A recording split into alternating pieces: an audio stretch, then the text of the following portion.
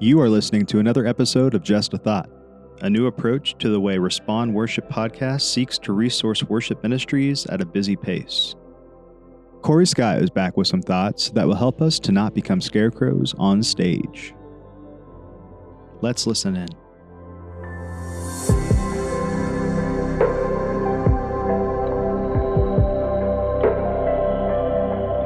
Well, it is fall, and I love this time of year. It's one of my favorite times. You can see God's beauty all over the place. Even this morning, as I was driving into the office, I saw one of the biggest sunrises that I think I've ever seen. And it just gave me reason to give thanks, to give God praise and thanks for his beauty. And, it reminds me that it really doesn't require that much time from us to take just a little bit of time to give God praise and appreciate his beauty.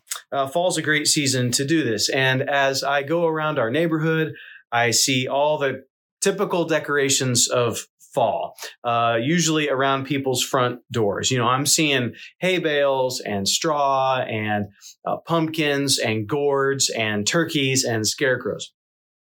Scarecrows crack me up. The purpose of a scarecrow is, of course, to frighten annoying and pesky crows from picking a cornfield clean. And the idea is that these birds are stupid enough to fly over a field and see the scarecrow and think that it's the farmer playing the part, of course, guarding his corn, and so they fly away. Now, I'm no farmer, but I assume that for a lot of years now, this idea has worked really well. Otherwise, we wouldn't have scarecrows. In your worship ministry, have you ever thought about yourself as a scarecrow? In other words, do you play the part of a worshiper, hoping that the congregation will be stupid enough to not notice the lack of authenticity? A phrase we might attach to this would be just going through the motions. I'm sure we've all done it. Have you ever played a scarecrow on stage?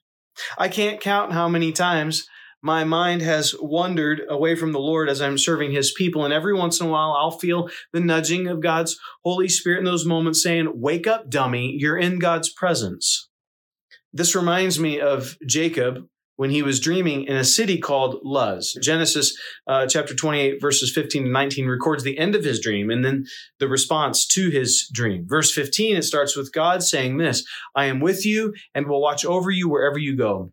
And I'll bring you back to this land. I will not leave you until I have done what I have promised you."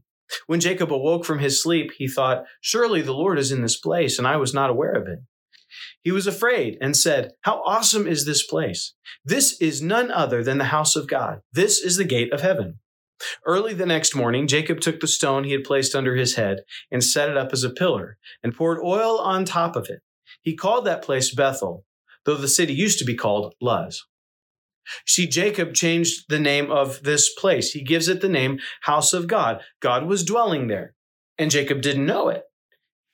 Have you had those moments in worship? You're like a scarecrow on stage playing the part of a worshiper when all of a sudden you wake up. You wake up to the reality of God's presence. All of a sudden you change into a true worshiper. What is it that makes that change? I'm going to propose there are two things that we can do to make that change. Awareness and authenticity. Awareness and authenticity. Awareness. This is mindfulness to the moment. Awareness is mindfulness to the moment. Now, I've been preparing and leading worship weekly for about 25 years, and I fully get the limitations of my own brain. Sometimes my brain has to focus on the chords. Sometimes my brain has to focus on the next lyric. Sometimes my brain has to focus on how am I going to navigate to the video clip. Now, I'm not saying that we shouldn't consider those moments as acts of worship. I'm just saying that I know how our minds can wander to things that are completely disconnected from God, completely disconnected from his praise, and completely disconnected from his people. So just be aware in those moments. In those moments, call your brain back. Call your brain back to the reality of worship, the collision of God's presence and his people. That's awareness, just being mindful in the moment. Call your brain back. And the second thing is authenticity. This is being true in real time. Authenticity is being true in real time. That means that from moment to moment, we recalibrate our hearts so that we can honestly say we're being true and transparent before God and before his people. Sometimes we have to do this many times as we lead in worship.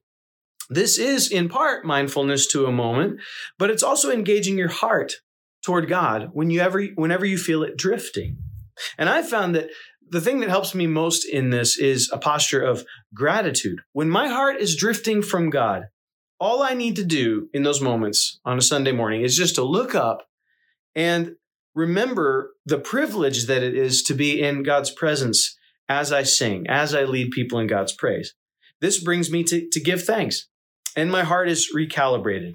I believe that this is a way that I can lead with authenticity. So I want us to make sure that we are not scarecrows on stage. Let's make sure that we're serving in our various roles, even if your role is never on the stage at all.